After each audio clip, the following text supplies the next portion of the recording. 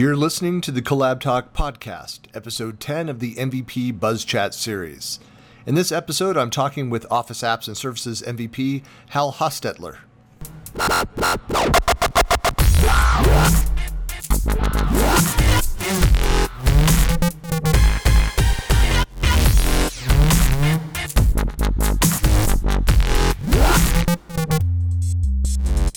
Hey, this is Christian Buckley with Collab Talk, and I'm here with Hal, and we're getting ready to have a conversation, talk tech, which is always exciting. But Hal, why don't you introduce yourself? Okay, fine, Christian. My name's Hal Hostetler. I live in Tucson, Arizona. I am a Microsoft MVP and have been in the program for 22 years, which makes me one of the really old, long-haired, gray-beard sorts, as you can tell. I think somebody, they announced while we were at Summits, I think somebody just got their 25th or something. I know I kind of caught part of the announcement there.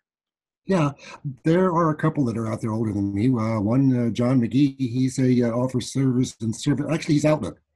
Okay. And he's been, I think, 24, 25 years now. Yeah, wow. From Australia, Tasmania, someplace down under. But, honestly, I didn't realize the program was running that long, but that's pretty incredible. Yeah, I got into it in about the second or third year, 1996. Back then, there was no answers or any of those forums. It was Usenet news groups, and I got in there looking for answers for a question, and I wound up answering questions because I saw a bunch of them I knew answers to, and one thing led to another. MVP, here we come. 22 years later, we're still going. That's great. And so how much is the MVP, your focus area, changed? I know that it's shifted around because I started as a SharePoint. I became an Office 365, and then they kind of consolidated, created the Office server and services. To kind of encompass, I think it has Exchange, Outlook, Yammer, SharePoint, Office 365, and a few other things. Yeah, that's where we're going, by the way. Nevertheless, but yeah, the program has changed remarkably. Back when I got into it, there were only about 200 worldwide. Most everybody in the United States. Back then, it was started off as Windows 98. The designation then was per-opsis or personal operating systems. That led to desktop systems, DTS, which led to Windows Experience, which led to a thing called printing and imaging, because me and one or two of the other folks were good with the Microsoft fax system that's built into Windows. Yep. And so we had questions on that and so forth, which led back to Windows Experience again, which led to Outlook, and that's where I am now. Wow.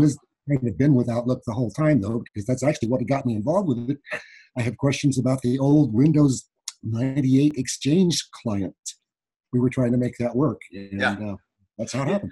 You know, it's interesting. There's a lot that's happened. Again, I got into the Microsoft ecosystem back in really officially 2005 when I did a deployment of a collaboration platform, and I used Microsoft products for many years, of course, but I had been working with IBM technology and with Rational software and a bunch of other things. But I went and did a deployment of SharePoint and kind of saw the vision, caught the vision of what SharePoint could be, got involved. What's interesting is I've talked to people, good friends that have been in the community since the start, since 99, 2000, that were at Microsoft as well. A lot of them started the exact same way. They went looking for answers to questions that they had, couldn't find them. And so just their personalities were such that they just like, well, we've got to go and solve this. Someone has to know the answer. And just started drilling in and then kind of documented that, blogged about it, wrote about it, shared that out there. And then people would come back and start posting questions to them. And it just grew and grew and grew to where they became this expert. And, honestly, it's the things, there's so many different things now. I mean, there's no one can be an expert on all aspects of any single product platform. There are so many opportunities for people just to jump in and to learn in depth about things and share that knowledge and become experts. Yeah, and there's new stuff being created all the time, which is, the candy store doors never close. Yeah, well, it's really funny too. I mean, so your focus around an Outlook and Exchange, that side of things, and there's I thought email was supposed to die like several years ago. What happened? Fax was supposed to die too. Yeah, that happened. Yeah. In fact, there was somebody, there was like a week ago, somebody was like, I need to fax something. And they're like, you're kidding me. Who's asking for a fax? And my response Your is like, doctor, your lawyer, any government agency, anything right, in the world that you do that involves anything official, you need a fax. right. And I think to your point is that there's just the built-in, I've gone down and I've used it. And it still works really well. Right. Yep. So I mean, besides being so passionate about faxing technology, which is great, there's a separate conversation I would tell you about a service that I ran in my first tech company almost 30 years ago. Was a product or a service called Broker Fax, and that's what we did. We set up automated faxes that would go out. We had that tapped into our Paradox database system, and then auto sent out and dialed out on all these lines and sent people nightly updates, and they paid for that service. It was kind of a very, very innovative thing for 1991, 1992. Indeed. Yeah. Well, yeah. So, I mean, again, faxing is so exciting, but what else is of interest? Like, what are you passionate about right now? Right now, the latest thing that has come out that I'm really stuck on is Microsoft Teams. I work for an outfit called Roland Shore and Tower. It's a consulting firm, IT, Microsoft partner actually, and we have monthly meetings. And to date, that monthly meeting consists of, first of all, Skype so we can talk back and forth. Then we've got Slack opened up so that we can chat back and forth and look at various and stuff. There's an operations and a general and an emergency group in Slack, and so we refer back and forth to those. Plus, we've got a OneNote page open with the meeting agenda, and so there's like 3 or 4 different windows all going at the same time, just to have one meeting. Along comes Microsoft Teams, and guess what? You can do all of that inside Teams, one window. My goodness, that is just. I'm quite beyond myself, and so I've been pushing the guys with the rest of the folks with the company. Hey, we need to get into this. I got them to give me permissions on the tenant, so I went in and got it all set up, and we're moving from Slack and all those other things in Teams, and it solves so many problems. And they're adding new features to it every day. You can add Trello, for example, to it. OneNote, I can bring that our meeting agenda up right in the main window.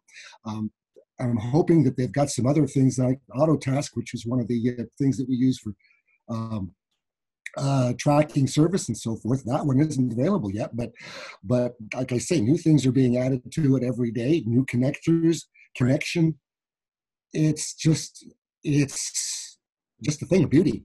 Right. Well, and I think that's a good point. I mean, if you're using a tool or service that is not yet supported natively or integrated in fully, doesn't matter. If it's web-based, you can just go add it as a tab and have it in the relevant channel and be using that, within that team, within that project, however you set up your channel. So as far as adding context to a project or I launched my company January last year. Day one, we have been a Teams shop, and we use Yammer, we use SharePoint, we use OneDrive, OneNote. I live inside of OneNote every day. Pretty much do that too. But with all of those things, plus third-party tools. So I don't use Planner. I use Trello with some outside groups. Nonprofit I'm involved with. I use Canva, which is a vendor. It's actually installed on SharePoint, but again, they have their connector and their bot. But just having that available on the tab, it just makes it really easy to go and do that. If I need to collaborate with somebody outside of the organization through this third-party service, I can still do that straight to the browser. But more and more, I find myself just putting everything that's relevant to a client or a project within those tabs within a team. And so I just go to one place. I find everything I need. It's one click away. Right. It's just a thing of beauty. It's a thing of beauty. There's some rough spots still. Well, but like any newer product, I've actually got a blog post that's going out pretty quick about an experience I have with multi-tenant movement. And Mm-hmm. I realize that's not an issue that affects a lot of people. You have your company, your login, you're fine. And then most people would then, if you're working with another group, it's a guest access to another network. Well, I actually have 3 separate logins, emails, passwords, all different for 3 separate tenants. And there's no Mm-hmm. way to easily move between those things. Yeah. And I think I've actually broken teams. So Yeah, well, no, it hasn't been broken, I don't think. But yeah, that's one of the things that I brought up to them when we were discussing that at the summit. They had some sessions on that, and I brought that up. That's one of the things that they're certainly looking into because, as it stands right now, I'm involved with 3 or 4 different teams. There's the one that Collab 365 has put out. That's you guys. Yep, I'm on that as well as a That is guest. really cool. I am so glad that you did that because it is a horrendously valuable learning tool for people to get in and practice and play and ask their questions and get answers. And of course, then Microsoft has kind of picked up on that also. They've got their own separate team. There's one on Azure Backup. They've just created a new one, Team on Teams itself, that I've just gotten involved with, which there are now a couple, 200-300 MVPs involved with that, and that's going strong, and more people are getting on there daily. And the trouble you can have with that is, okay, you got 3-4 of them. How do you keep track of everything? And the other question too is, when in those scenarios that you just brought up, if you're talking about, because I know that different groups are trying this out, and the Collab 365 guys, Mark and team are doing some experiments with that to see how that works. My argument would be, whenever I've got multiple companies involved, that it's a kind of a bigger community effort, I use external facing groups in Yammer because it's better, in my mind, it's better suited for that broad, not sure how much we need to go in. Occasionally I'm following some threads and conversations. I think of teams as more of the specific working group, the people that you need to have together to close this ticket, to work on this project, to work on this event. So where do you see that separation between those two? Well, that's kind of an interesting point. I'm actually looking at it more like the standpoint of, okay, let's get all that moved into teams. We've got, for example, the Yammer group for the organization I work for, and since we've started using Teams, we really don't use that so much. It's just the thing that you can't get more than one window going if you're in several teams. That's one thing that I hope that they work on quickly to get that straightened out. You can open one up in the desktop and another one up in a browser, and so you can get 2 windows going. But again, a lot of that stuff with the external facing, that can just so easily be brought in so that you have a tab for them, and you just start moving tabs, not right, jumping all over the place with different applications and different groups and that sort of stuff. Have a tab for them. Yeah, exactly. So that's why I'm all excited about it, because it just, you can take so many other areas and just dump them in there and have them all in one spot so that they're all at your fingertips. It's remarkable. And I don't know if you answered your question or not, but I mean, it's no, I mean, I think that's actually what is exciting about what's coming out there. I mean, you attended Summit. I mean, there's a lot of things, we were probably in a lot of those same sessions together, learn about things that we can't talk about yet. Some of the things that have been publicly announced since we've left Summit, like they talked about, I wasn't sure the timing of it, but there's the blog post out there about the translation services and the transcripting. I don't know the time frame, but I think they are doing the deployment now of the being able to record the capability. So it is rolling out, or it's still in preview or being rolled out. I'm not sure. I just don't. I don't have it. There was a bit of a discussion about that a little bit earlier this morning that I listened in on, and they really don't have a time frame, except they're going to try to get something done this year. Right. What I'm understanding. But think how exciting. Summer, actually. Yeah, and how exciting that'll be, though, to be able to go in and, you conclude a meeting, you've recorded it, via Teams, that it leverages the stream technology, does the transcription, so it's saved down locally, so it's tagged to your channel, to the team, to where it was. It's got other metadata like who's involved, but you can then immediately go and search on that meeting and arguably like go and queue up to the point in the recording to where that was discussed, so you could go jump in and see what you missed. Yeah. And then you have the translation services around that. So you could even, if they're going to, which I'm sure they are, just like the Skype translator stuff that's been out there for a couple of years, has been very exciting to see that development. So that you can actually have people that don't speak English that can join in and have those meetings in real time translating to their native language.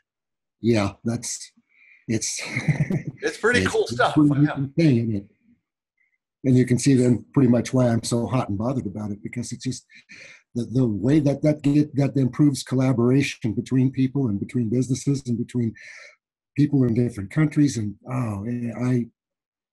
it's hard not to just sit there and foam at the mouth, really. Yeah. Do you have anything that you would say would be like your requests, things that you think are missing from that? Kind of what are the gaps? The biggest thing is to have the multiple windows or arrangements, because, well, for example, I've got the team that I've set up for the place that I work for. I kind of pretty well have to keep that one open all day long, which then gives me a problem with, I want to go check on the Collab 365 team, which means I have to log out of one and log into the other. Right. This, if they could just get that part fixed, I would be utterly delighted. They're working on that too, because when I first got involved with it, OneNote, for example, you could open up a nice tab with OneNote, but it was a OneNote that was just in one place. You couldn't go grab your meeting agenda or somebody else's or stuff that you've recorded for some other organization that you're working on and have that at your fingertips. You had to open that in a separate window. Well, lo and behold, a month or two ago, presto, now you can open up any OneNote notebook that you want on a tab, any tab, and have that. You can have multiple tabs going. So they're doing some serious work on the back end to get this thing whipped into some really great shape. Right. And I am just so excited to hear what new announcements they're going to be making. I kind of watch for that every day. What did they add today that I can go play with? Yeah. Well, that's why it's every time I see those the announcements that come out, just the service announcements, and so occasionally you find some things buried within there. That's actually a question I get a lot from members of the community, attendees to events, as they say, how do you keep up on everything? And I'm like, look, I have my methods. I mean, how do you stay up to date? That's a really good question. And it's just like you. I kind of playing catch up most of the time because there are just so many places. You've got the various Microsoft forums. You've got a number of folks who hang out on Twitter, a number of folks that hang out on Facebook. You have Yammer. You've got all of the various Microsoft channels. Trying to keep up with those is really, really difficult. In my case, it's 3 or 4 windows open at the same time and trying to pay attention to all of them. Yeah. I tell people that it's like there's a few different folks that you can go and follow that seem to do a good job of focusing and staying in tune with like one channel. I mean, so you have Daryl Webster and do that running, and he and Daniel Glenn, but that run the Regarding 365, and they go through and talk about on a weekly basis, at least a weekly basis, all the service announcements that have come out and new features. That's one way. The other one is I tell people is like you have to subscribe to the Office blog, because that's where the news breaks and where Microsoft is trying to push that information. And then the third thing would be to go and follow certain communities over in Microsoft Tech Community, because that's where when Microsoft makes an announcement out the blog, that's where they are going to push discussion, is over into the tech community. And then, of course, from there it goes all over the place to depending on what it is. Yeah. Yeah, that tech communities is a nice new thing that they've come up with. That's been what 6 months or so that they've had that. No, No, no, it's it's been. been out longer than that. But what's it's interesting is that they had pretty broad adoption in certain product areas over in the Yammer communities, and the Yammer just wasn't scaling. It did give them some of the capability they needed. They needed the anonymous access and a bunch of other things that just like having a forum that's out there. So they then Yeah. went and launched there's a little bit of controversy because it's not Microsoft technology. They went and built this community on non-Microsoft owned tech, but Hmm. it gave them the features that they wanted. And so they finally now have surpassed the number of members that they had over in those Yammer communities. Um, and, and it's doing really well, but I think I always tell people, the Office blog is number one, follow that. Two, tech community, follow certain things, and then also leverage the user voice when you have that feedback. Yes. Those three things, Hmm. that's like the trinity that you need to pay attention to, of what's coming. And if you want to stay on top of kind of the latest discussion, it's in those three places. Yeah. Yeah, and the other thing, of course, that you can do is you can get involved in the insider programs for both Windows and particularly the one for Office. That gets you the latest and greatest. And there's some neat features that they've put in there too. For example, there is a backstage reporting feature available in Outlook. You got an Outlook problem, it crashes. You you actually have a support feature where you can click a button and tell what it is that was happening, the crash that you had, or whatever problem may have come up. The backstage feature collects a number of various logs and so forth. And when you send that off, it goes right to Microsoft support, or Outlook support, and gets you pretty much instant feedback on the problem. I've used this a couple of times with their later releases to report bugs, and that feature works out really nice. So if you've got people who are into playing with that sort of stuff, you get them involved with the insider programs.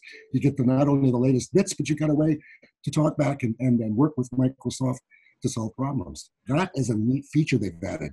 Yeah, they are really pushing to expand that program too. That's a great point. Anybody that really wants to be on the cutting edge of what's happening that's coming out of Microsoft, you need to go join these insider programs. And the ask, of course, of participating is that you're providing that feedback.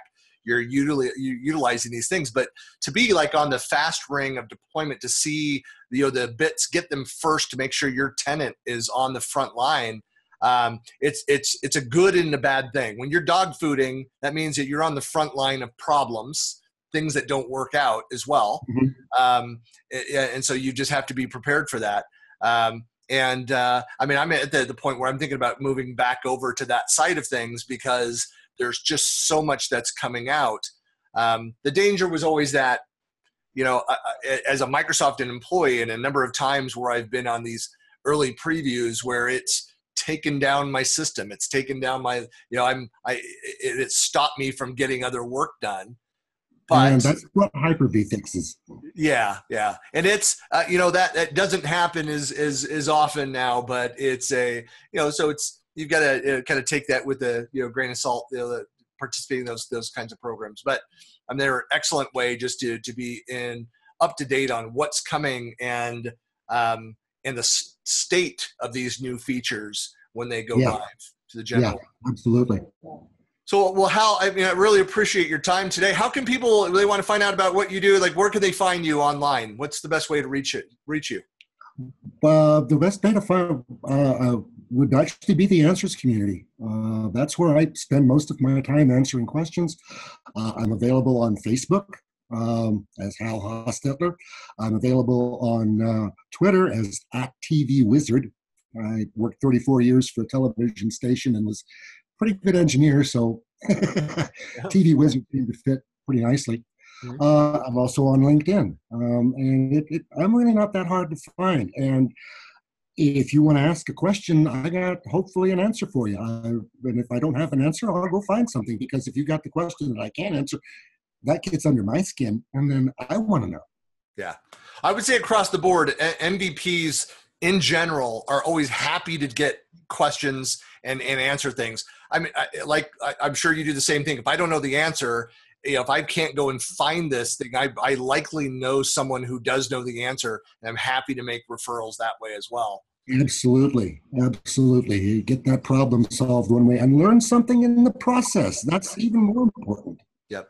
And I learn everything daily. I maintain the steadfast right to learn something new from anybody at any time. Yep. And that has kept me in good stead. Yeah, that has been one of the huge benefits of being not just part of the program, because honestly, I do the same stuff even if I weren't an MVP. But it is a great way to continually be learning. Is to just people come with questions like, I don't know. I'm going to find out and go track that down. So that's actually a blog post that I'm going to push out later tonight. Was a customer question at an event. I'm like, I don't know. And I was frustrated with this customer that we weren't able to find it in the online documentation. I took it to Microsoft and got an answer. It was incorrect. And then went back to Microsoft, pointed out, look, and then we got a more full, more complete answer, which is what I'm going to blog about. And I have permission to blog about it, so it's good. So good. Excellent. Yeah. But, well, Hal, it's great meeting you, and I'm sure we'll get to talk again soon. But otherwise, have a great day, and we'll talk to you soon. You too, and y'all take care out there.